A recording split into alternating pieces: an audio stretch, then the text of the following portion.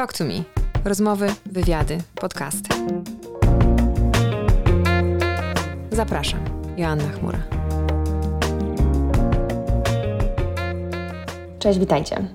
Dzisiaj kolejny odcinek z naszego wspaniałego cyklu Talk to me i będę miała przyjemność porozmawiać, a Wy, mam nadzieję, będziecie mieć przyjemność posłuchać rozmowy z Justyną Suchecką, najpopularniejszą w Polsce dziennikarką edukacyjną, obecnie pracującą w TVN. Wcześniej pracowała w Gazecie Wyborczej. Jest laureatką Grand Pressa, nagrody imienia profesora Ryszarda Czarneckiego, Człowiek E 2019. Autorka bestsellerowych książek, m.in. Young Power, czyli 30 historii o tym, jak młodzi zmieniają świat, oraz Nie powiem Ci, że wszystko będzie dobrze, i o tej książce m.in. porozmawiamy. Będę ją dopytywać o rzeczy związane z powstawaniem tej książki, z pomysłem na tą książkę, ale też z jej osobistymi doświadczeniami podczas pisania tej książki, ale też w ogóle jej doświadczeń z bycia młodą nastolatką, która też potrzebowała wsparcia, jak każdy z nas i każda z nas. Słuchajcie, nie będę przedłużać, żebyście mogli już zanurkować z naszą rozmową, bo mam nadzieję, że Wam się przyda, jeśli jesteście rodzicami, to właśnie w relacji z młodzieżą, z Waszą latoroślą. Jeśli jesteście młodzieżą, to że Wam się przyda po prostu w życiu, a jeśli jesteście w zawodach pomocowych, czyli właśnie tych wspierających rozwój innych, to też mam taką nadzieję, że Wam się przyda i ta rozmowa, i ta książka. Więc po zakończeniu rozmowy wszyscy klikają i kupują książkę, która jest niezwykłym formatem łączącym taką mądrość, którą przyjmą właściwie wszyscy, którzy będą czytać. To nie jest książka dla kogoś konkretnego, to jest książka dla nas wszystkich o tym, jak wspierać dzieciaki i młodzież w trudnych momentach i kryzysach, bo wszyscy prędzej czy później będziemy przez nie przechodzić. Dobrego słuchania i do usłyszenia na końcu. Po pierwsze witam moją gościnę dzisiejszą. Meandrami różnymi wędrowałyśmy do tej daty, żeby wreszcie mieć okazję się poznać, z czego się bardzo cieszę. Ale równie cieszę się z widoku Twojego, Justyna, i swojej obecności, jak z obecności i widoku wszystkich osób, które do nas dołączają dzisiaj, bo temat po pierwsze ważny i potrzebny jak jasna cholera. W sensie to jest w ogóle jakieś kluczowe. To się nie da tego lepiej. Tak, że jest to jakieś kluczowe, ważne, potrzebne. Chciałabym, żeby było inaczej, to znaczy chciałabym, żebyśmy się spotykały i na przykład rozmawiały o tym, jak pomagać w innych krajach, jak oni sobie mogą od nas się nauczyć różnych rzeczy i poradzić sobie z tym, o czym będziemy rozmawiać, o stanie polskiej psychologii w kontekście młodzieży i dzieciaków, ale niemniej jednak z podziwu i z takiego też wdzięczności do takich osób jak Ty, i wszystkich, o których też piszesz w książce, ale też wokół Ciebie zorganizowanych w systemie edukacji. Chciałabym wyrazić ogromną wdzięczność i taką, że mimo wszystko, mimo tych okoliczności, które raczej nie są sprzyjające, przynajmniej na razie, nie poddajecie się, działacie, a jednym z takich, jakby efektem takich działań jest coś, co pokażę, póki pamiętam, żeby się zmieściło. O, jaka piękna cyfrowa! Tak, tym razem cyfrowa. Książka, prawie straciłam już tą cyfrowość. Nie powiem Ci, że wszystko będzie dobrze. Książka, która już samym tytułem mnie rozwaliła. I o tym też porozmawiamy, o tytule, ale najpierw jeszcze raz wyrażę wdzięczność i mój uciesz, że Ty jesteś i że robisz dla nas wszystkich i dla naszych dzieciaków tyle, ile robisz.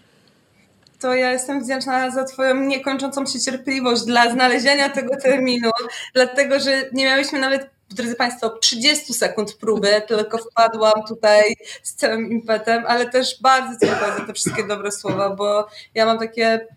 Ja się za każdym razem jakoś tak krępuję i zaczynam przewracać oczami i może wyglądać, że jestem niewdzięczna, ale to jest opowieść o tym, że jestem strasznie wdzięczna, że ludzie chcą się dzielić tą opowieścią i jeszcze to, co powiedziałaś, że jest tak strasznie i że to są takie działania mimo wszystko. Ja mam wrażenie, że właśnie wszyscy w tej bańce działamy mimo wszystko. Są bardzo potrzebne, bo myśmy przez ostatnie lata też w mediach, też tam, gdzie pracuję, po prostu wałkowali to, że brakuje psychiatrów, wałkowali to, że jest strasznie, no ale to wszyscy już wiedzą, że jest strasznie, a chyba, żeby wyjść z tego kryzysu, to musimy coś robić i zaczynać od siebie. Tak. Ja strasznie dużo gadam, ostrzegam. Luz, wiesz co, w ogóle zacznę tak trochę od dziwnej strony, bo przechodząc przez książkę, ale też słuchając rozmów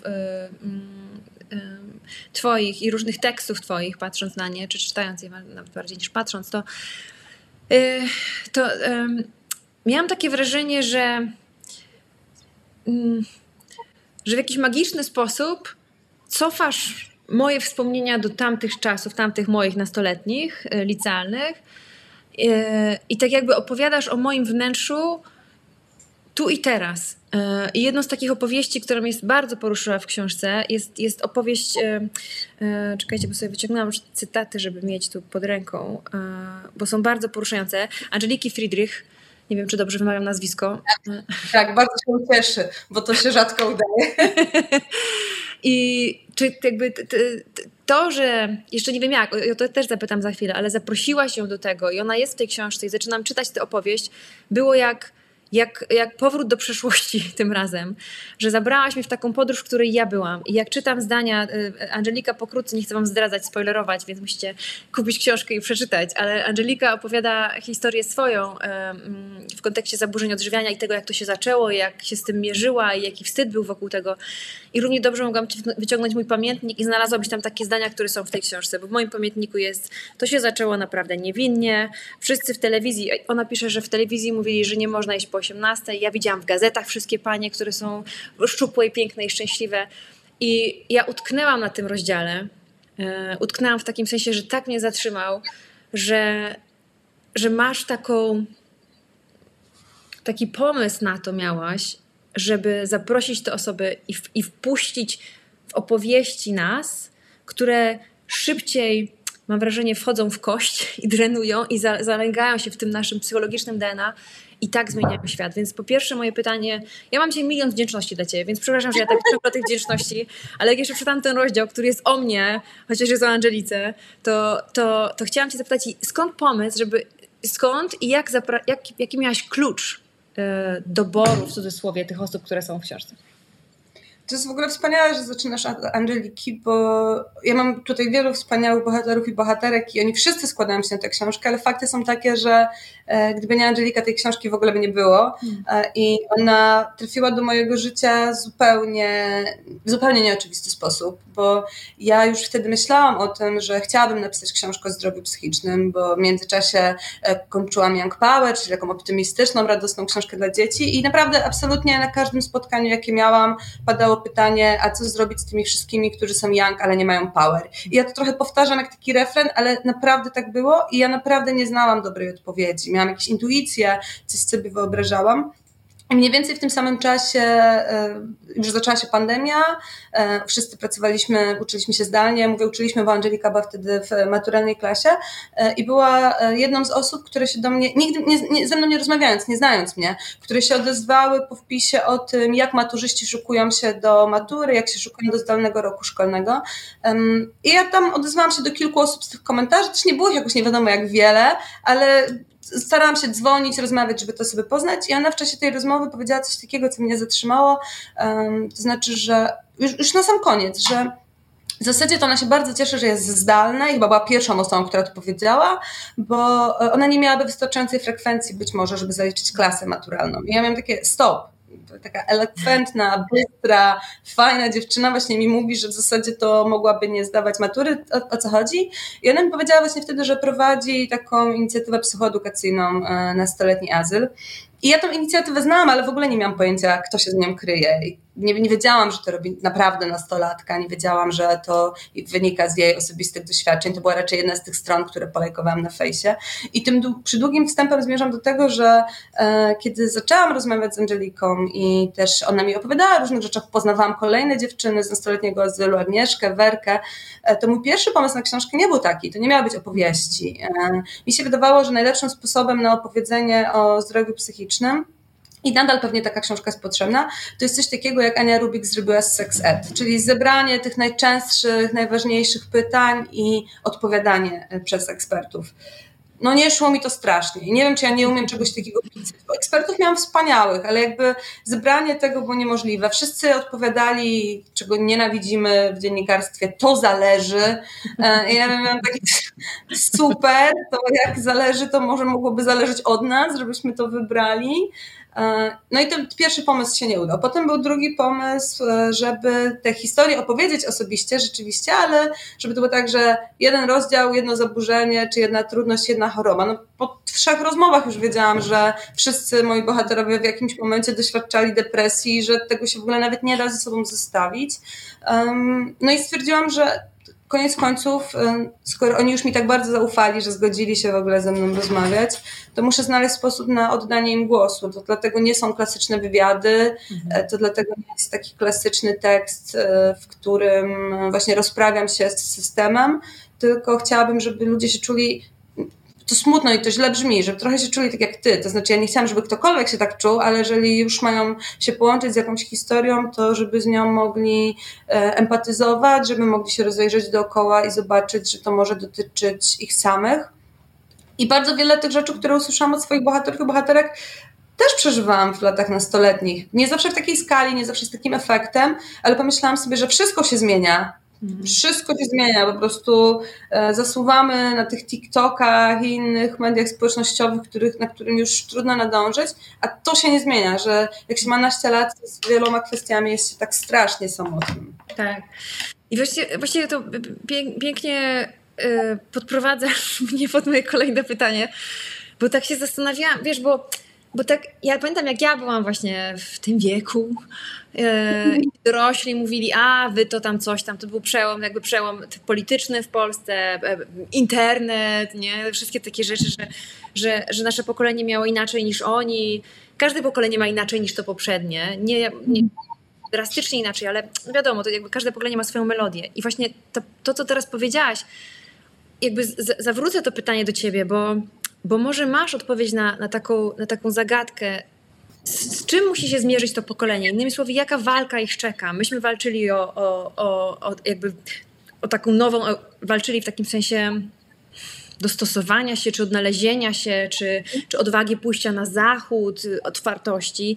Nasi rodzice po prostu walczyli z systemem, ich rodzice walczyli dosłownie w czasie wojny. A z czym? Jakby melodia czego? O czym jest to pokolenie teraz? To jest coś, o czym ostatnio bardzo dużo myślę, bo próbuję, z naciskiem na próbuję, napisać książkę o pokoleniu Z i o tym, czego możemy się od Zetek nauczyć. I odnoszę wrażenie, że mają zgoła ten sam problem, który my mieliśmy i my miałyśmy i nasi rodzice też mieli. To znaczy, że ci przed nimi bardzo nie chcieli ich słuchać. I w tym sensie to jest uniwersalne doświadczenie. Zawsze ten kryzys pokoleniowy się opiera na jakimś niezrozumieniu, na tym, że świat się zmienia, że nie zawsze na tym nadążamy. To, co ich odróżnia, tak mi się wydaje, to, że oni mają dużo większą świadomość problemów, o których my w ogóle nie chcieliśmy rozmawiać. I to rzeczywiście też jest jakieś takie pokoleniowe. Na przykład nasi rodzice z pewnością wychowywali nas już trochę lepiej niż rodzice czasów wojny. Dzisiejsi rodzice też robią rzeczy najlepiej jak potrafią, przynajmniej mają więcej miejsc, gdzie mogą się tego nauczyć, ale nie zawsze przyjmują do wiadomości, że ten świat się zmienia nie tak, jakby chcieli. I to bardzo mocno dotyczy nie tylko tematów zdrowia psychicznego, ale też orientacji psychoseksualnej, kwestii klimatu, która wydawałoby się, że powinna być najłatwiejsza, bo młodzi mówią dokładnie tak, jak mówią naukowcy. Mamy bardzo mało czasu i weźcie się do roboty. No i z jakiegoś powodu nasi rówieśnicy tak, dobrze, to może ci inni wezmą się do roboty. A oni nie mają tej perspektywy. Oni mają perspektywę tego, że jak oni czegoś nie zrobią, to już nikt. To może już nie być nikogo po nich. I ja nigdy w swoim życiu nie słyszałam tak wiele razy, że ktoś nie chce mieć dzieci, jak od dzisiejszych 20-latek. Czy 20-latków też, bo to są wspólne decyzje. I to nie są właśnie te opowieści, co jeszcze niedawno, o jakimś tam sojowym latte, życiu w korporacji, tylko o tym, że nie wiadomo, jaka będzie przyszłość. Więc myślę, że to pokolenie to ma nowe, że z jednej strony to samo, co my, czyli nikt nie słucha, ale z drugiej, że nie słucha już w tak wielkich sprawach, w kwestiach praw człowieka tak naprawdę, że to musi być bardzo, bardzo trudne i przytłaczające i trochę właśnie jak piszę tę książkę, to się próbuje rozprawić z czymś, co mnie szalenie irytuje i jest to jedno z określeń, których nie znoszę najbardziej na świecie, to znaczy z tymi płatkami śniegu. To jest coś, czego my w mediach nadużywamy na potęgę i nawet robiłam sobie w ramach researchu, sprawdzałam, w jakich okolicznościach jest wykorzystywany ten zwrot w tytułach, w jakich lidach. No i to jest zawsze to coś w stylu pokolenie płatków śniegu, wychowaliśmy ich na tam, nie wiem, zaduwanych w sobie leni, albo pokolenie płatków śniegu nigdy nie osiągnie sukcesu takiego jak my, bo nie chce im się pracować. Oczywiście teraz parafrazuję, bo to nie są dokładne cytaty, ale one naprawdę dużo się nie różnią. No, ale to nie wynika wcale z tego, że oni są jacyś super skoncentrowani na sobie, czy nadmiernie wrażliwi, tylko z tego, że nam tej wrażliwości brakuje. Tak. Chyba. Nie wiem, bo to jeszcze być może mi się to zmieni w trakcie pisania, ale na razie mam taką teorię. To co wydaje mi się, że może być że jest takim światełkiem nadziei, ponieważ ja mam taki przywilej pracy w różnego rodzaju organizacjach, między innymi w tych korporacjach, w których się pije sojową latę. I to pokolenie nasze, czyli 40-latków i starsze, orientuje się, że potrzebuje się porozumieć z tymi młodszymi i pojawia się potrzeba. Ja nie wiem, czy nasi rodzice mieli taką potrzebę, ale pojawia się potrzeba między innymi właśnie takich słowników trochę, nie? W postaci książek, w postaci spotkań. Wiem, że są nawet organizowane, więc to mi daje jakiś rodzaj takiego wiesz, że będzie coś takiego, co nazywamy w psychologii odwróconym mentoringiem, czyli że być może ci starsi zaczną słuchać, albo uwzględnią to, co mówią ci młodsi. I po pierwsze już się znowu ekscytuję, jestem wdzięczna za twoją książkę, która się powstaje w takim razie. Kolejna rzecz. Ale ta, o której rozmawiamy teraz, czyli Nie powiem ci, że wszystko będzie dobrze, też jest takim słownikiem. I to jest książka, teraz się zwracam mój głos w kierunku tych, którzy nas oglądają, a potem będą słuchać i oglądać, że to jest książka o takim złożonym formacie, którego myślałam, że się nie da osiągnąć, a ty to zrobiłaś. Po pierwsze jest to książka jakby o historiach, a pamięta się szybciej, łatwiej historię, czyli od razu właśnie łączysz się z tym bohaterem czy bohaterką. Po drugie jest to książka wiedzowa, to znaczy chociażby ten rozdział, którym się z nami podzieliła historią Angelika, kończy się takimi wskazówkami diagnostycznymi, na co zwrócić uwagę, czyli kiedy włączyć tą lampkę czujności. I do tego wszystkiego to jest książka, która właściwie i to jest atut tej książki, nie wiem, nie jest dla kogoś konkretnego, to znaczy jest i dla rodziców, i dla nauczycieli, i dla młodzieży i to jest ogromny atut, bo myślę, że bardzo trudno jest napisać coś, co te właśnie różne pokolenia, ale też różne z perspektywy nauczycieli i młodzieży chociażby, że będą mogli zaczerpnąć. I moje pytanie jest o taką genezę tej książki, to znaczy, czy pamiętasz moment, w którym ta, wiesz, ta kropla pierwsza z tego oceanu książki się pojawiła? Chyba tak, chociaż wtedy nie wiedziałam jeszcze, że to będzie książka i pierwsza rzecz, która powstała, to tak naprawdę był tekst dla TVN24.pl, gdzie pracuję. I ten tekst powstał też długo później niż to, co się wydarzyło, bo nie licząc historii Angeliki, tej naszej rozmowy, to, że po prostu już widziałam konkretnego człowieka, to tak naprawdę Tomek Bilicki, czyli psychoterapeuta, interwent kryzysowy, nauczyciel WOS-u, ja to zawsze podkreślam, bo myślę, że to super poszerza jego perspektywę pozagabinetową.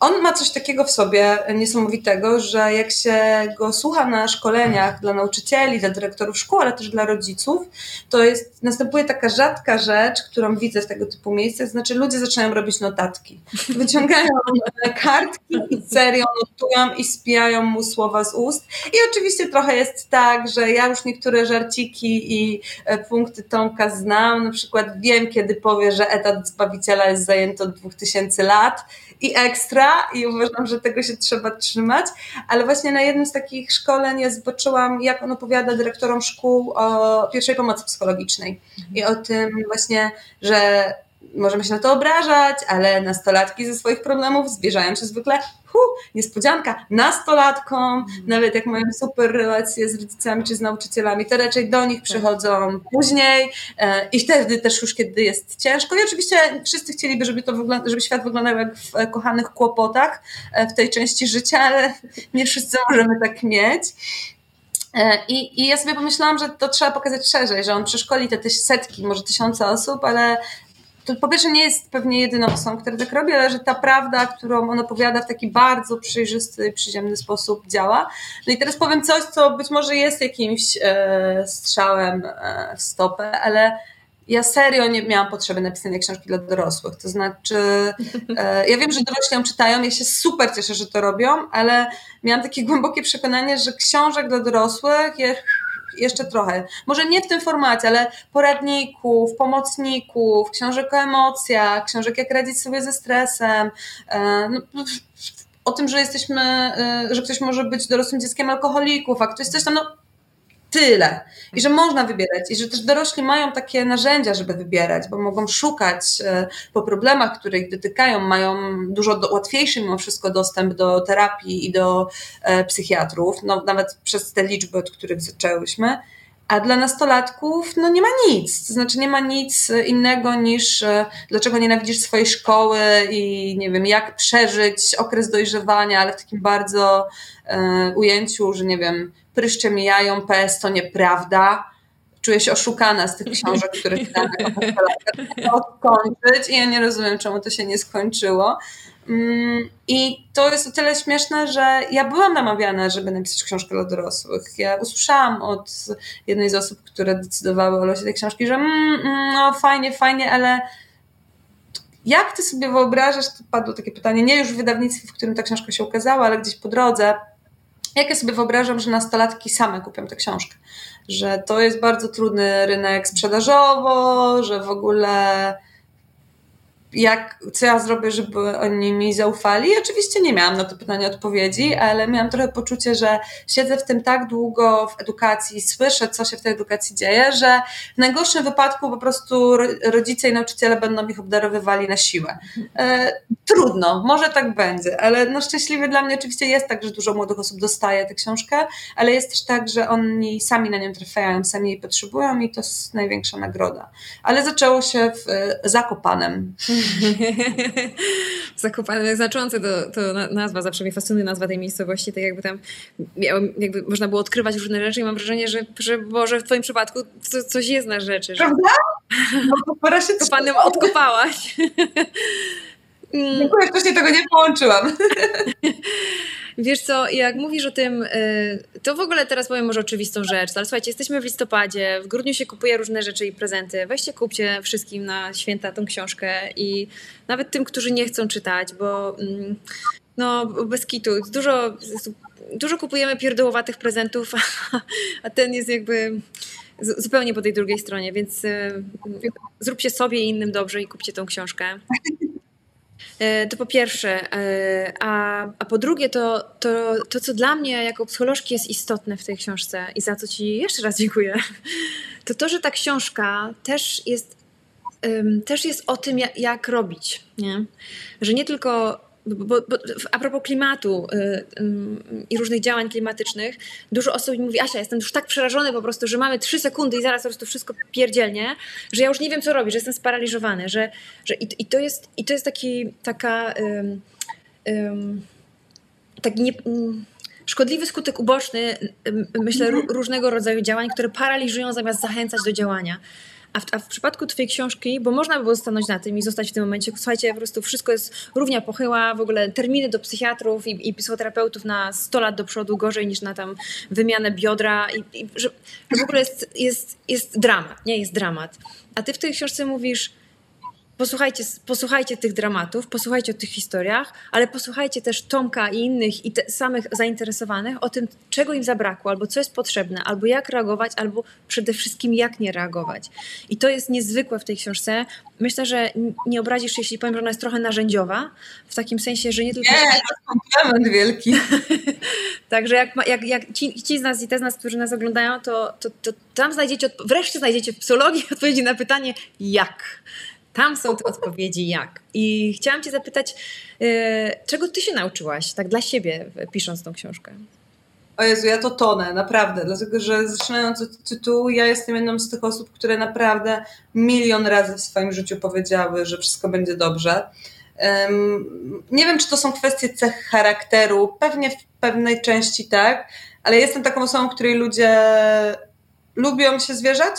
To na pewno pomaga w dziennikarstwie, nie ukrywajmy, ale to dotyczy też życia prywatnego. To znaczy ja zawsze wydawało mi się, że zawsze dosyć dobrze słucham. Wydawało mi się, że to będzie gwiazdka, bo do tego na pewno jeszcze wrócimy, ale przez to nie umiałam zachować jakiegoś takiego balansu. Pamiętam, że na swojej terapii usłyszałam, i to jeszcze przed napisaniem książki, ale potem mi to towarzyszyło, że zawodowo i prywatnie zajmuję się tym samym, rozwiązywaniem cudzych problemów.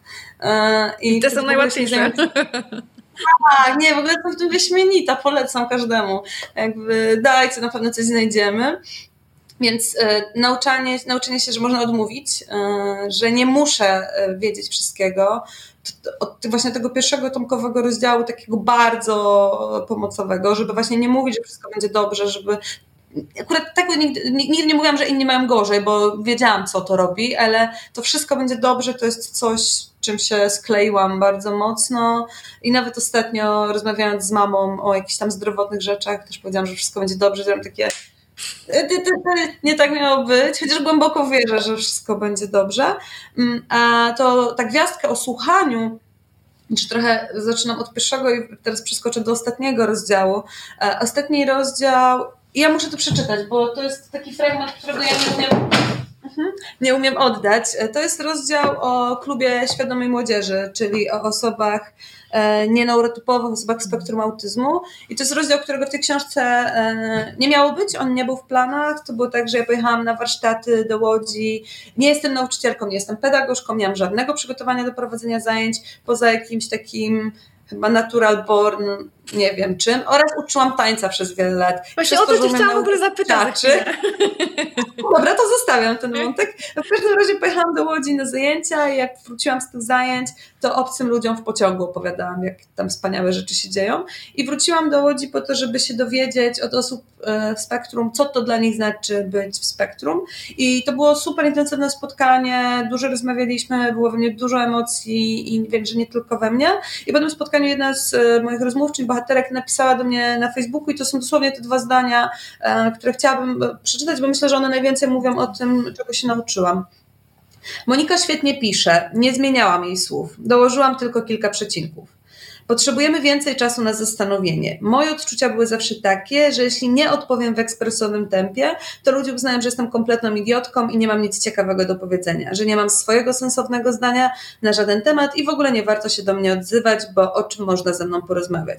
A ja miałam mnóstwo ciekawych rzeczy do opowiedzenia, ale ludzie nie chcieli czekać, aż się namyślę. Zostawiali mnie więc z moimi niewypowiedzianymi przemyśleniami, a ja miałam poczucie krzywdy. I to jest coś, nad czym bardzo, bardzo staram się pracować. Ja jestem osobą, która źle znosi ciszę, która jak widzi, że trzeba zaanimować sytuację, to natychmiast się rzuci to robić. A najciekawsze i najważniejsze rzeczy w tej książce i w ogóle w życiu usłyszałam wtedy, kiedy się zamykałam na chwilę, co nie jest dla mnie łatwe, jak widzicie wszyscy, ale to są te 2 najcenniejsze lekcje, bo tam jest multum takich małych, takich rzeczy bardzo praktycznych, czyli na przykład dowiedziałam się przy pracy nad tą książką, że naprawdę należy pytać, czy ktoś ma myśli samobójcze, że od tego nic złego się nie wydarzy, czy to nie spowoduje próby samobójczej, a może ją powstrzymać. I to na przykład było dla mnie duże zaskoczenie z takich praktycznych rzeczy, że mi się wydawało, że lepiej właśnie tam chodzić naokoło i mówić te myśli na S i czasem trzeba, ale że generalnie co do zasady to my też mamy zadanie do wykonania. Więc tak cały czas przetrawiam te rzeczy. Że pół roku ja ciągle coś nowego, co się przydaje. Czyli z jednej strony można powiedzieć, że to ci dała ta książka, a co ci zabrała? Złudzenie takie, że jak się będziemy wystarczająco mocno starać, to wszystko jest możliwe. No nie powiem jakieś specjalnie silne, bo nawet w czasach gimnazjalnych było mi daleko do korwinizmu, ale jednak jestem wychowana na taką Zosię Samosię i taką osobę, która zawsze sobie poradzi i bardzo długo sobie radziłam i wydawało mi się, że to się nie zmieni, a po tej książce widzę, po poznaniu bohaterów tej książki, bo to o ludziach jest przecież historia, że naprawdę jest multum rzeczy, na które nie mamy wpływu, których sobie nie wybraliśmy, więc ona mnie trochę pozbawiła złudzeń, tak myślę. Może nie naiwności, bo to byłoby za duże słowo, ale takiego przekonania, że jesteśmy w stanie zrobić więcej niż możemy. Zabrała mi też, i to akurat dobrze, że mi zabrała, takie przekonanie, że zawsze jestem potrzebna. i że każdy musi skorzystać z tej mojej pomocy i że ja po prostu powinnam się rzucać na barykady, co by się nie działo.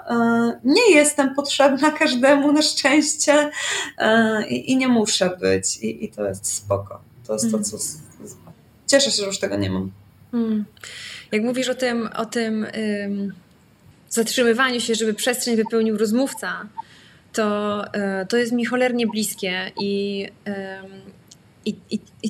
myślę, że wielu dorosłych w tym pędzie i w tym szybko i właśnie scrollowaniu i na czas, testy, szkoła, nauka, że zapominamy o potędze ciszy i o tym, tak jak mówisz, ona bywa niekomfortowa, ale tylko dlatego, że nie nauczyliśmy się z nią być albo nie zobaczyliśmy, ile daje, bo gdybyśmy wiedzieli, czy wiedziały, że ta cisza otwiera nastolatka, który chce coś powiedzieć, ale już po prostu podwiozłam go do szkoły, już tyle i już dobra, wyskakuj, bo się spieszę tam, to tracę takie możliwości. Pamiętam znowu, jakoś bardzo mnie poruszyła ta książka w takim sensie chronologicznym i powrotu do swoich doświadczeń, bo ja chorowałam na anoreksję, a potem na bulimię i te moje doświadczenia. I pamiętam moment, jak bardzo czekałam, żeby mieć 18 lat, żeby wreszcie móc same iść do psychiatry i poprosić o jakąś pomoc, bo wcześniej się wstydziłam. Nawet nie wiedziałam, nie było, wiecie, trajektorii, takiej drogi wyznaczonej. Nie wiadomo, bo wszyscy myśleli, że choruję na tarczycę, nie? Że chudłam, myśląc, że mam jakieś zaburzenia tarczycy. Zresztą pierwsza terapeutka, do której trafiłam przy liceum, taka była, powiedziała, jak mnie zobaczyła, jak ważyłam 39 kg, powiedziała: Boże, jak ty wyglądasz, musisz zacząć coś jeść. Ja myślałam: dziękuję, dobra, nie pomyślałam o tym, nie? I wyszłam. Na razie. Że też teraz jest o niebo lepiej, bo dzięki znowu między innymi takim rzeczom, jak ty robisz, ale też było sporo filmów. Na Netflixie jest taki film To the Bones, więc jeśli ktoś jeszcze nie widział, a mierzy się w swojej rodzinie z zaburzeniami odżywiania, szczególnie z anoreksją, to one wyjaśniają tą rzeczywistość, że to jest coś więcej niż fanaberia młodzieżowa, nie? Czy młodzieńcza, więc ta cisza, stworzenie przestrzeni na ciszę jest też taką, myślę, wskazówką czy narzędziem dla rodziców dzieciaków, które twierdzą, że nie wiem, właśnie nie chcą się otworzyć, że stworzenie tej przestrzeni, że przy dobrym, że tam jest większa szansa na to, że ona się wypełni, niż się nie wypełni. Więc bardzo ci dziękuję, że o tym mówisz, bo to jest super istotne. I też trudne, bo właśnie nam się wydaje, że jak gadamy, to opiekujemy kogoś. A czasem opiekowaniem jest milczenie. Może to brzmi trochę jak u Paulo Coelho, ale tak po prostu jest. I też sobie to przypominałam sobie wielokrotnie właśnie w pracy dziennikarskiej, bo ja to widzę i myślę, że w tych relacjach, szczególnie z młodymi ludźmi, to jest silne, że my zagadujemy bardzo dużo rzeczy, bo pewnie my się boimy, pewnie właśnie ta cisza jest taka trudna, ale też bo chcemy od razu rozwiązać problem. I to akurat co mi uświadomiła osoba, której w tej książce nie ma, którą poznałam później, czyli autorka książki Highland, jak ćpają nasze dzieci. I ona to opowiada w taki super barwny, radosny sposób, ale to była bardzo gorzka rzecz, że właśnie, nie wiem, przychodzi taki nastolatek do rodzica, zaczyna mówić, że wiesz, mamo, wczoraj na imprezie były narkotyki, no to większość rodziców reaguje tak, że jeszcze on nie skończy zdania, już mu pakuje plecak do Monaru, a bardzo często to jest opowieść o tym, że no były narkotyki, nie wiem, ja nie próbowałem, ale czułem presję, albo czułam presję, albo nie wiem, ja nie próbowałam, ale mojej koleżance stało się coś złego, ale my już tego nie jesteśmy w stanie usłyszeć, bo się zafiksowaliśmy i to dlatego jest ta cenna rzecz dla mnie, że my tu teraz natychmiast musimy rescue team ruszyć z pomocą, jak jeszcze nawet nie wiemy, jak ten problem się nazywa. I myślę, że ja bardzo podziwiam rodziców nastolatków. To jest strasznie trudna robota. Ja jestem znaną teoretyczką wychowywania dzieci, ale no mam też dzięki temu taki komfort, że oni jak ze mną gadają, czy one, czy jak przychodzą do mnie, to dlatego, że jestem obcą osobą i to myślę też jest coś, co u wielu terapeutów działa, że właśnie nie jestem ich mamą i można mi powiedzieć też rzeczy niemiłe, bo no coś najgorszego zdarzy. Najwyżej się obrażę, no już trudno, nie? Nie mieszkają ze mną. I a propos tego też, że żeby też odczarować trochę, że rodzic nie jest omnipotentny i nigdy nie było takiego planu, żeby on był i potrafił właśnie wszystko zaopiekować, że swego rodzaju taką jedną ze ścieżek, którą można przedsięwziąć, to jest właśnie poszukać wsparcia na zewnątrz, ale to nie świadczy o tym, że jestem po prostu jakimś beznadziejnym rodzicem, że sięgam po terapeutę, czy proponuję w ogóle mojemu dziecku terapię, tylko to oznacza, że wiem, gdzie są narzędzia, z których możemy skorzystać. A jeszcze raz powiem, dlatego psychologowie nie pracują z osobami bliskimi, bo się traci perspektywę. A jak jest rodzic i dziecko, no to tej perspektywy, to jest w ogóle, wiecie, no, więc też chciałabym zaapelować do rodziców, którzy nas będą słuchać, że to nie świadczy o byciu złym rodzicem, jeśli sięgamy po pomoc na zewnątrz, to świadczy o byciu rodzicem zasobnym w wiedzę, że wiem, gdzie tej pomocy szukać. I też znowu ta książka. No, ja będę sprzedawać swoją książkę, wiesz? Ja po prostu gdzie cię mogę zatrudnić, gdzie kierować przelewy, bo ona tak za darmo, słuchajcie. To jest po prostu najlepszy komplement, jaki można dostać, naprawdę. Więc będę tak mówić. A teraz chciałabym o nauczycielach chwilę, bo masz też styk z tym światem. I chciałam cię zapytać, jakby mówiliśmy o tym, z czym się, jakby jaką walkę musi stoczyć młode pokolenie, a nauczyciele teraz? Co z nimi? Oni mają przechlapane tak ogólnie i to też jest jeden z tych tematów, o których wiemy dosyć dawno, że nie jest dobrze w edukacji. Nie tylko ze względów finansowych. I to jest właśnie chyba to, co jest kluczowe, że oczywiście, dobra, wiem, tu będzie tak gwiazdka, wiem, że są bardzo źli nauczyciele, którzy tylko pogłębiają problemy psychiczne swoich uczniów i uczennic, ale co do zasady wychodzę z założenia, że ludzie raczej chcą dobrze niż niedobrze i nauczyciele akurat są tą grupą, która chce wspierać rozwój, przecież po to się zatrudnili w tej pracy. I z tych opowieści, które oni jakoś kierują do mnie, kiedy rozmawiamy, czy do tekstów, czy prywatnie, to mam takie wrażenie takiej wielkiej samotności. To znaczy, że z jednej strony idzie taki przekaz, że szkoła jest od wychowywania i szkoła powinna wychowywać, ale jak już się skupimy na tym, czym to wychowywanie miałoby być, no to oczywiście nie wiem, do postaw patriotycznych, do miłowania ojczyzny. I ja nie mówię, że to jest coś złego, żeby nie było wątpliwości, ale jeżeli przychodzi do wychowywania właśnie w kwestiach związanych z kryzysami zdrowia psychicznego, z seksualnością, z jakimś poczuciem własnej wartości, to się zaczyna olbrzymi zgrzyt między rodzicami i nauczycielami. Ja po prostu zbyt wiele razy słyszałam historie nauczycieli, którzy mówią: wydaje mi się, że dziecko jest w spektrum autyzmu. Bardzo prosiłem rodzica, żeby spróbował je zdiagnozować, skierować je do poradni. To usłyszałem, że nie będę wymyślał i że oni najlepiej znają swoje dziecko. Albo od nauczycieli, którzy mówili, że mają takie przeczucie czy takie intuicje, bo oni też bardzo często nie mają tej wiedzy przecież ze studiów, że ta agresja, którą nie wiem, ktoś wyraża, to jest depresja, że to są jakieś symptomy jakiegoś wielkiego smutku, a nie tego, że dziecko jest niegrzeczne. To oni mi opowiadają o rodzicach, którzy odmawiają leczenia swoich dzieci, odmawiają konsultowania swoich dzieci. W skrajnych przypadkach to jest naprawdę posuwanie się do wzywania sądu rodzinnego, ale żaden nauczyciel nie chce wzywać sądu rodzinnego na pomoc w takich historiach. To jest przerzucanie dzieci do innych szkół, kiedy tylko nauczyciel zechce coś zrobić. No i oni w tym wszystkim, dlatego tak, ja z nimi bardzo empatyzuję, bo uważam, że to jest bardzo trudna praca i oni w tym wszystkim nie mają nikogo. To znaczy jeszcze uczeń, uczennica, jak wszystko pójdzie dobrze, to ma w szkole pedagogzkę, psychologa, pedagoga specjalnego, teraz po reformie. To powstaje wolno, to powstaje nie tak jak powinno, ale powstaje. Ale nauczyciel nie ma nikogo, to znaczy nauczyciel wysłucha tego rodzica wkurzonego, że nic jego dziecku nie jest, wysłucha uczennicy, która opowie, że w domu to generalnie słabo, potem wysłucha koleżanki z pracy, która powie, że w jej klasie to w ogóle jeszcze gorzej, potem przyłapie kogoś na samookaleczaniu się i za cholerę nie wie, co z tym zrobić, bo nikt mu nie powiedział. I też musi wiedzieć, znaczy fajnie by było, jakby wiedział, ale nie mam pretensji do nauczyciela fizyki, że nie wie. Trudno mieć do niego pretensje, miał pół roku psychologii 20 lat temu.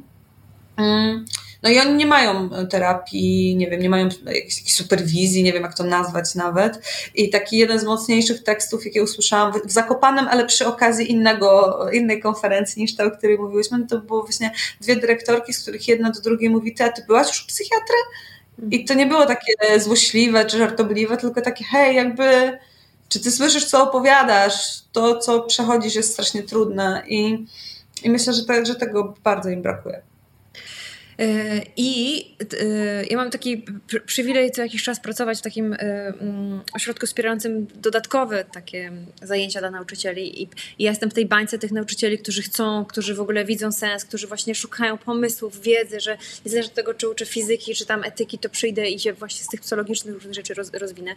Więc ja widzę, mam świadomość, że tam jest cała piękna łąka wspaniałych po prostu nauczycieli i jednocześnie to, co słyszę, to, że oni, tak jak mówisz, ta samotność, ale też takie bycie w takim imadle wielu płaszczyzn, nie?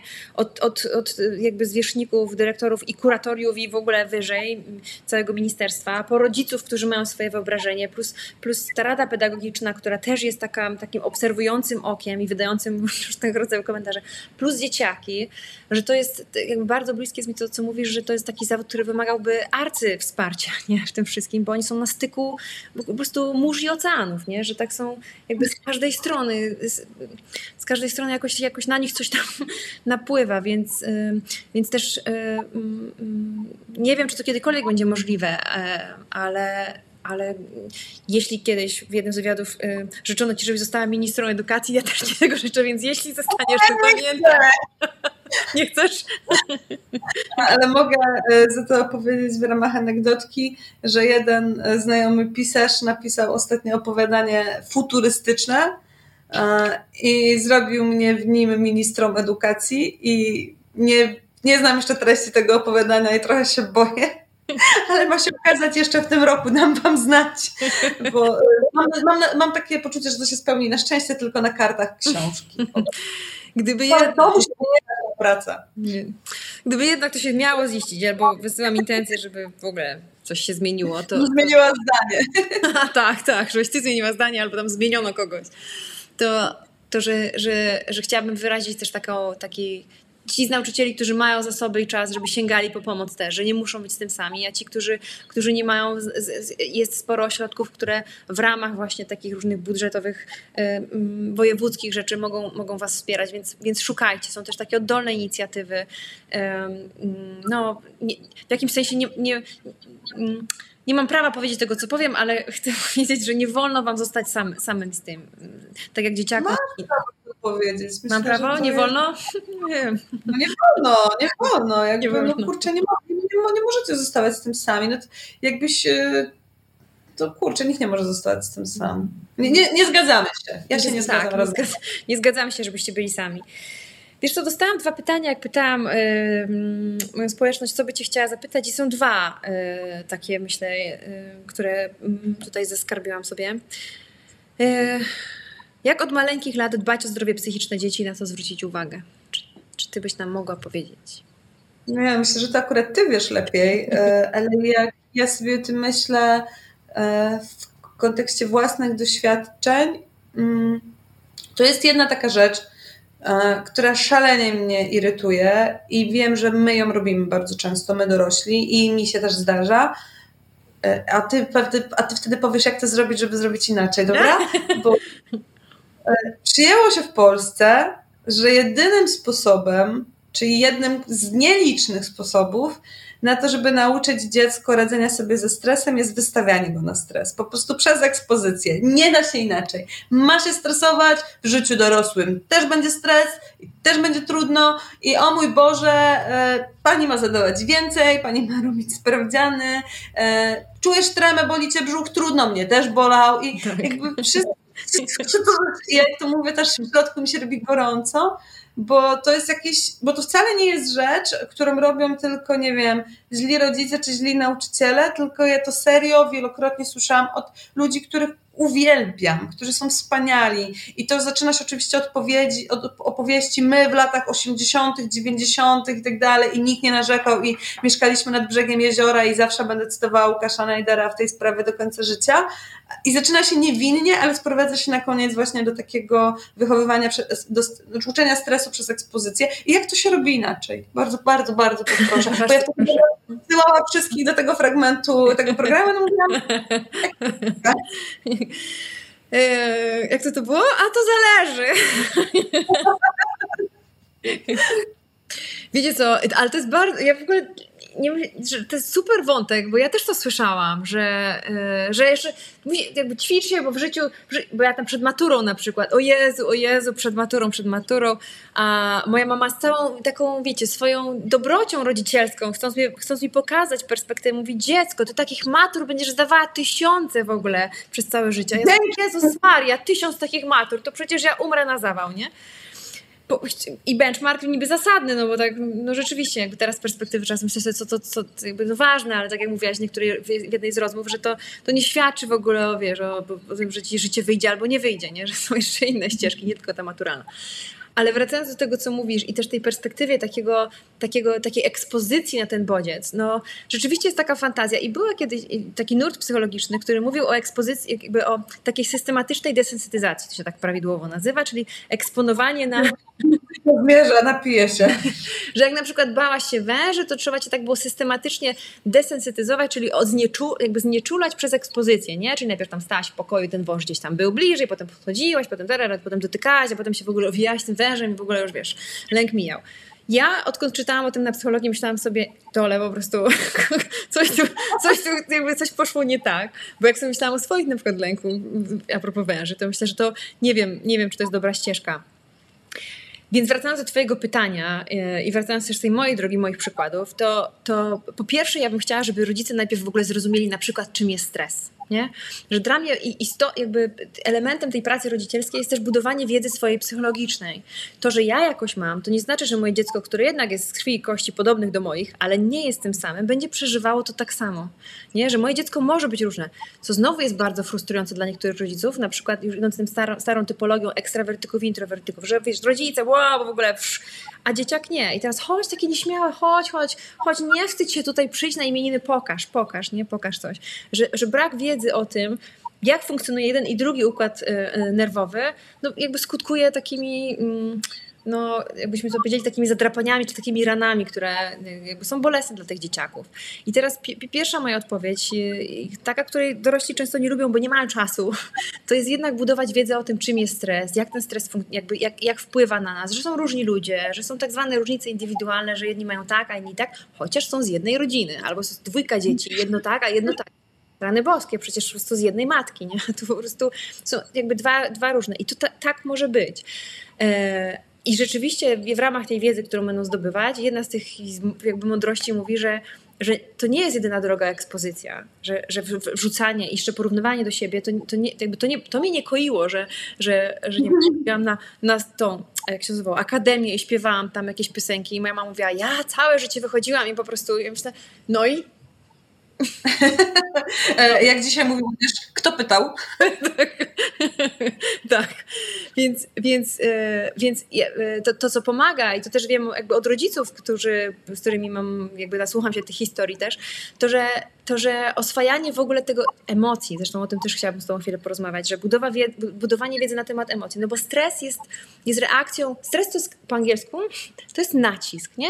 Że coś naciska i jest bardziej niż to, na co jestem gotowa. A często jakby takim elementem, takim wsadem, który jest jakby przyczynkiem do stresu, są różnego rodzaju emocje, najczęściej lęk.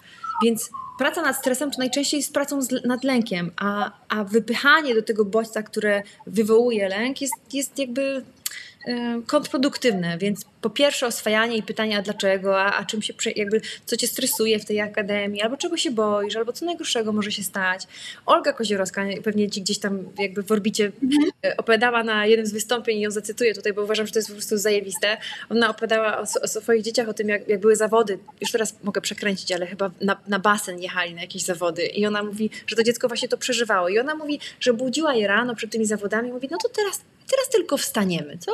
No i to dziecko wstało, no mówi, a teraz tylko zjemy śniadanie. No i zjedli śniadanie, a teraz się spakujemy na trening i się spakowali na trening. A teraz tylko wsiądziemy do samochodu. I tak, wiesz, te kolejne czynności, a w końcu mówi, o patrz, basen, nie? A teraz tylko wyjdziemy do basenu. Więc też takie jakby dawkowanie i dzielenie i nieprzymuszanie i też danie sobie zgody, że to dziecko nie będzie takie, jak ja bym chciała, żeby było, nie? Takie hop do przodu. Przydługa, ale mam nadzieję sycąco. Nie, dobra. Właśnie to chodziło. Ja teraz będę odsyłać. Na górę, tu bardzo pyk. Ale to jest naprawdę coś, co mnie wpala na maksa. Jakby jak to widzę, to aż nie wiem, jak mam reagować, więc teraz już trochę więcej będę wiedziała. Wiesz co, a propos basenu i tańców, to powiedz mi, o co chodzi z tą instruktorką jakiego tańca byłaś i o co z tym chodzi w ogóle? Towarzyskiego. Jezu. Powiem tańca czaczy i walca. Znaczy ja nie jestem instruktorką, ale trenowałam bardzo długo. Ja trenowałam sportowo aż do klasy maturalnej, do końca do matury, tańczyłam turniejowo. Nigdy nie mam wybitną tancerką, tak i tam po prostu... Okej, dobra, bo to zawsze tak strasznie nie brzmi. Miałam mistrzostwo województwa w swoich kategoriach, ale po pierwsze to było lubuskie, to jest bardzo małe województwo, a po drugie no to były kategorie takie dziecięco-młodzieżowe, więc jakby nie taniec z gwiazdami, nie, aż taki poziom to zdecydowanie nie. I to było moje hobby i to takie odkryte bardzo przez przypadek, dlatego że jestem z takiego małego miasteczka, 7000 mieszkańców, więc po prostu jak któregoś dnia przyjechała szkoła tańca, żeby zrobić pokaz na długiej przerwie, to potem przyszłam do domu i powiedziałam, że chcę tańczyć taniec towarzyski.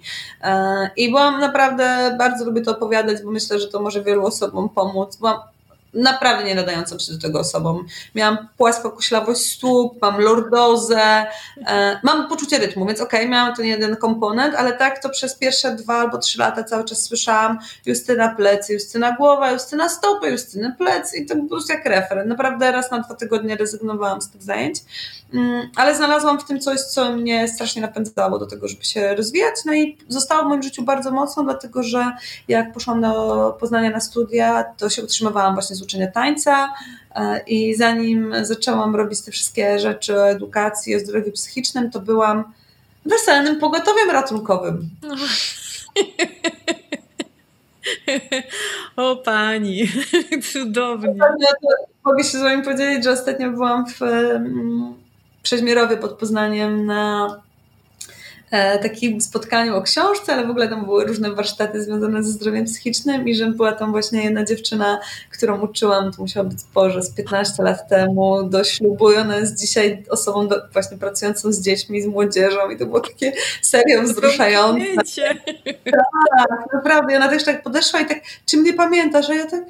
Albo mam taki defekt, że totalnie pamiętam, czego uczyłam tych ludzi do tańca, czyli kto tam tańczył mambo, a kto walca, a komu kazałam robić podnoszenie.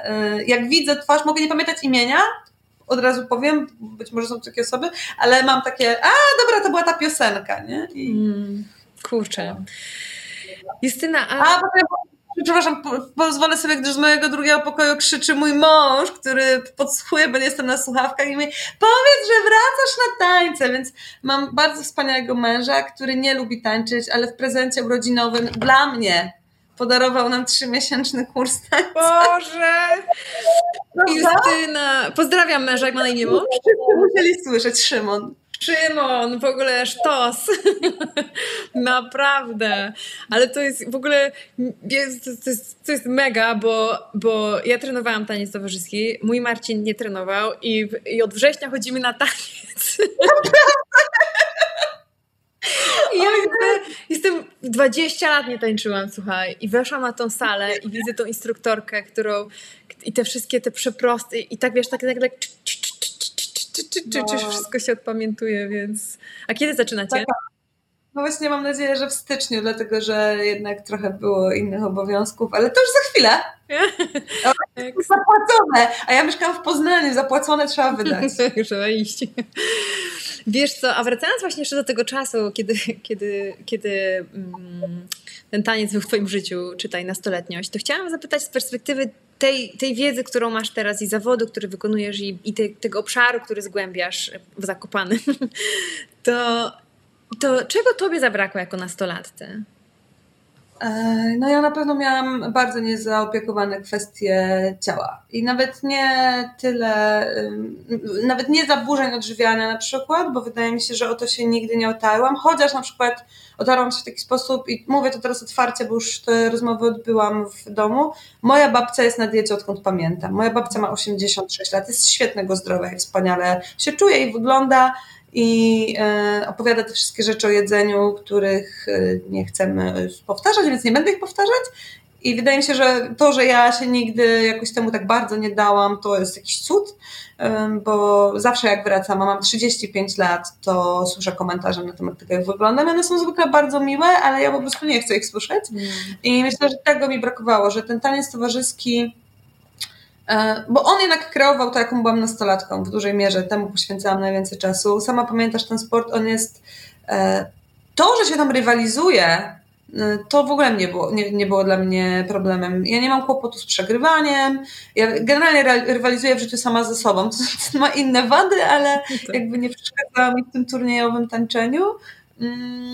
No ale tam się nie rozmawia wcale. To znaczy traktuję się je bardzo mocno jako narzędzie i spoko i nie wiem, nie mam problemu z przebieraniem się w miejscach publicznych i tego typu rzeczy. One są, ciało znane, super neutralne w takim ujęciu. Ale na pewno zachęca do porównywania się z innymi i to jest straszne. Znaczy jak ja dzisiaj patrzę na swoje zdjęcia z młodości i sobie myślę, że ja uważałam wtedy, że jestem gruba, to ja wiem, że byli dorośli, którzy mi mówili, że oszalałam, ale że to jednak było za mało, że ja potrzebowałam tej rozmowy bardziej, więcej, jakiegoś takiego zastanowienia i myślę, że dzisiaj te wszystkie rzeczy, które dotyczą ciała pozytywności czy ciała neutralności są ekstra. Szkoda, że się nie odbywały wcześniej, bo ja dzisiaj nadal się bardzo wielu rzeczy muszę dopiero uczyć, czy muszę się z nimi oswajać i to jest taki paradoks, bo z jednej strony jestem osobą, która potrafi wrzucić swoje naprawdę najbrzydsze zdjęcia do sieci i w ogóle nie zwrócić na to uwagi. Po prostu dla mnie to jest jakiś pamiętnik i chwila i nie patrzę jakoś przesadnie na to, czy tam coś mi odstaje, czy nie, ale na przykład stojąc, nie wiem, przed lustrem potrafię myśleć o sobie bardzo złe rzeczy. I to jednak wynika z tamtych czasów. To znaczy, i też dzisiaj, przepraszam, tak znowu skaczę, ale jak ten stres to jest ta jedna z rzeczy, które mnie wkurzają, ale druga to jest taka, że często dorośli, też mi się to zdarzało, myślą sobie na te różne uwagi nastolatek i nastolatków, ale głównie jednak dziewczyn, że nie wiem, źle wyglądają, czy coś mają za grube, za krzywe, za chude. Katalog defektów, które jesteśmy w stanie sobie znaleźć, jest nieskończony, że my to często komentujemy takim wyrośnie z tego, albo to jej minie, albo coś tam.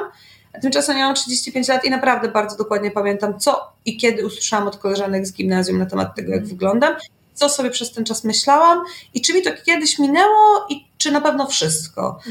I to jest coś takiego, czego mi zabrakło, ale co dzisiaj chyba jest lepsze, ale nadal przez to, że nam zabrakło, bo myślę, że nie jestem jedyną osobą, która tak ma, no to pokutuję w różnych sytuacjach. To znaczy nadal na zajęciach z nauczycielami czy z innymi dorosłymi, jak pada temat ciała pozytywności, to nadal zawsze musi ktoś powiedzieć, że to promowanie otyłości i nadal ktoś musi powiedzieć, że on nie rozumie, o co całe to halo przecież się z tego wyrasta, albo że wystarczy ćwiczyć. No więc... Tak. Boże, nawet nie zdawałam sobie sprawy, ile rzeczy mamy wspólnych, bo trochę dojeżdżając do klamry, to jak o tym mówiłaś, o tym porównywaniu się, to ja pamiętam, byliśmy w Krynicy Górskiej na letnim obozie tanecznym, gdzie się wyjeżdżało na kilka dobrych tygodni i się tam trenowało i wyjeżdżały zawsze u nas w tej naszej szkole tańca dwie grupy starszaków i młodziaków. Ja byłam w tej młodej i oczywiście, wiesz, zapartym tchem oglądałam te starsze grupy, które trenowały, tak zwane practice, jak ci pewnie zostałaś. I oglądałam te dziewczyny i marzyłam o tym, żeby być jak one. I potem zaczęłam nieświadomie, i to był początek anoreksji moim zdaniem, zaczęłam nieświadomie je naśladować, ale nie tylko w ubieraniu się tam, nie wiem, w słuchaniu muzyki, tylko patrzyłam, co i ile one jedzą. I myślę sobie, że to są takie momenty tak cholernie nieuchwytne dla opiekunów, dla nauczycieli, I wróciłam z tego obozu tanecznego szczuplejsza o nie wiem, 2-3 kilo, które wtedy w tym młodzieńczym ciele to jakby widać różnicę. I dostałam tyle słów zachwytu, bo ty mówisz o tym, że masz tą perspektywę właśnie komentarzy. A ja dostałam teoretycznie pochwalne komentarze, jakby takie jakby z aprobatą, tylko one mi pokazały, aha, czyli jak chudnę, to oni mnie widzą, akceptują i jeszcze jestem super. No to idę tą ścieżką. Nie? I potem krzywa pochyła do 39 kilo, więc bardzo ważne jest to, o czym mówisz, że co może trochę spinać nas wszystkich dorosłych teraz. Myślę, Boże, jedno zdanie może zaważyć na całym życiu. To tak nie działa, trochę jak z tą maturą, że to nie jest egzamin, który przekreśla albo po prostu wyznacza jakąś trajektorię twojego życia, ale żeby mieć taką uważność na to, co się mówi, jak się mówi. I to nawet niekoniecznie o swoim dziecku, tylko nie wiem, jesteśmy z naszą córką, synem i widzimy jakąś dziewczynę czy chłopaka, który idzie jakoś ubrany i te komentarze, nie? Że to nie muszą być odnośnie nas ludzi, tylko tamtych. Wtedy my sobie kodujemy, że to się ocenia, nie? I to jest ważne dla mojej mamy, więc... O Jezu, no kiedyś usłyszałam od nastolatka, że był przekonany, że jego ojciec jest homofobem, bo właśnie wygłaszał jakieś głupie komentarze o spodniach i rurkach i to odsunęło coming out o naprawdę wiele lat. To znaczy, że to skrzywdziło całą tą relację, a ojcu naprawdę do głowy nie przyszło, że to może zostać odebrane. Po prostu w Polsce się tak mówi. Tak. Wiesz co, i mam ostatnie pytanie. Dawaj. Tak było miło. Bardzo, bardzo, więc trzeba to powtórzyć.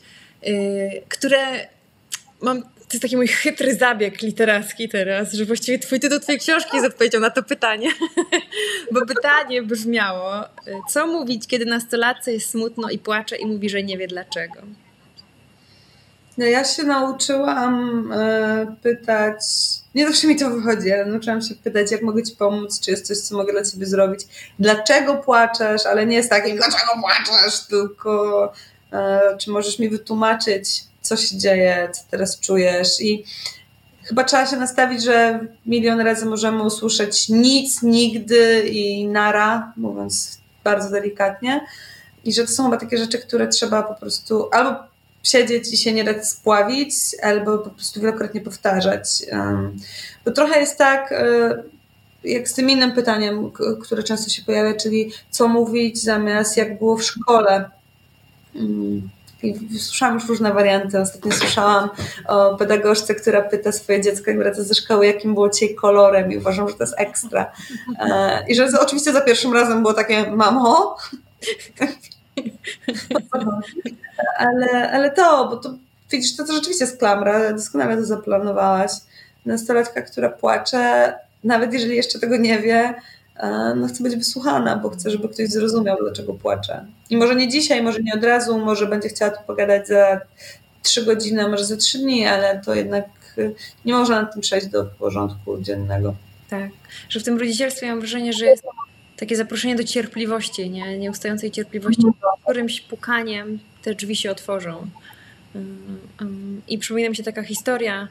Prowadziłam takie warsztaty w Krakowie, na którym był tato, w sensie ojciec 2 nastoletnich synów. I to jest ważne, że w Krakowie, bo on po tych warsztatach pojechał tam w swoje rodzinne miasto do tych chłopaków. Czyli przez 3 dni go nie było i potem wrócił. No i to były takie właśnie 3-dniowe warsztaty tam między innymi o wstydzie, odwadze, o takim budowaniu mówienia o emocjach i bla, bla.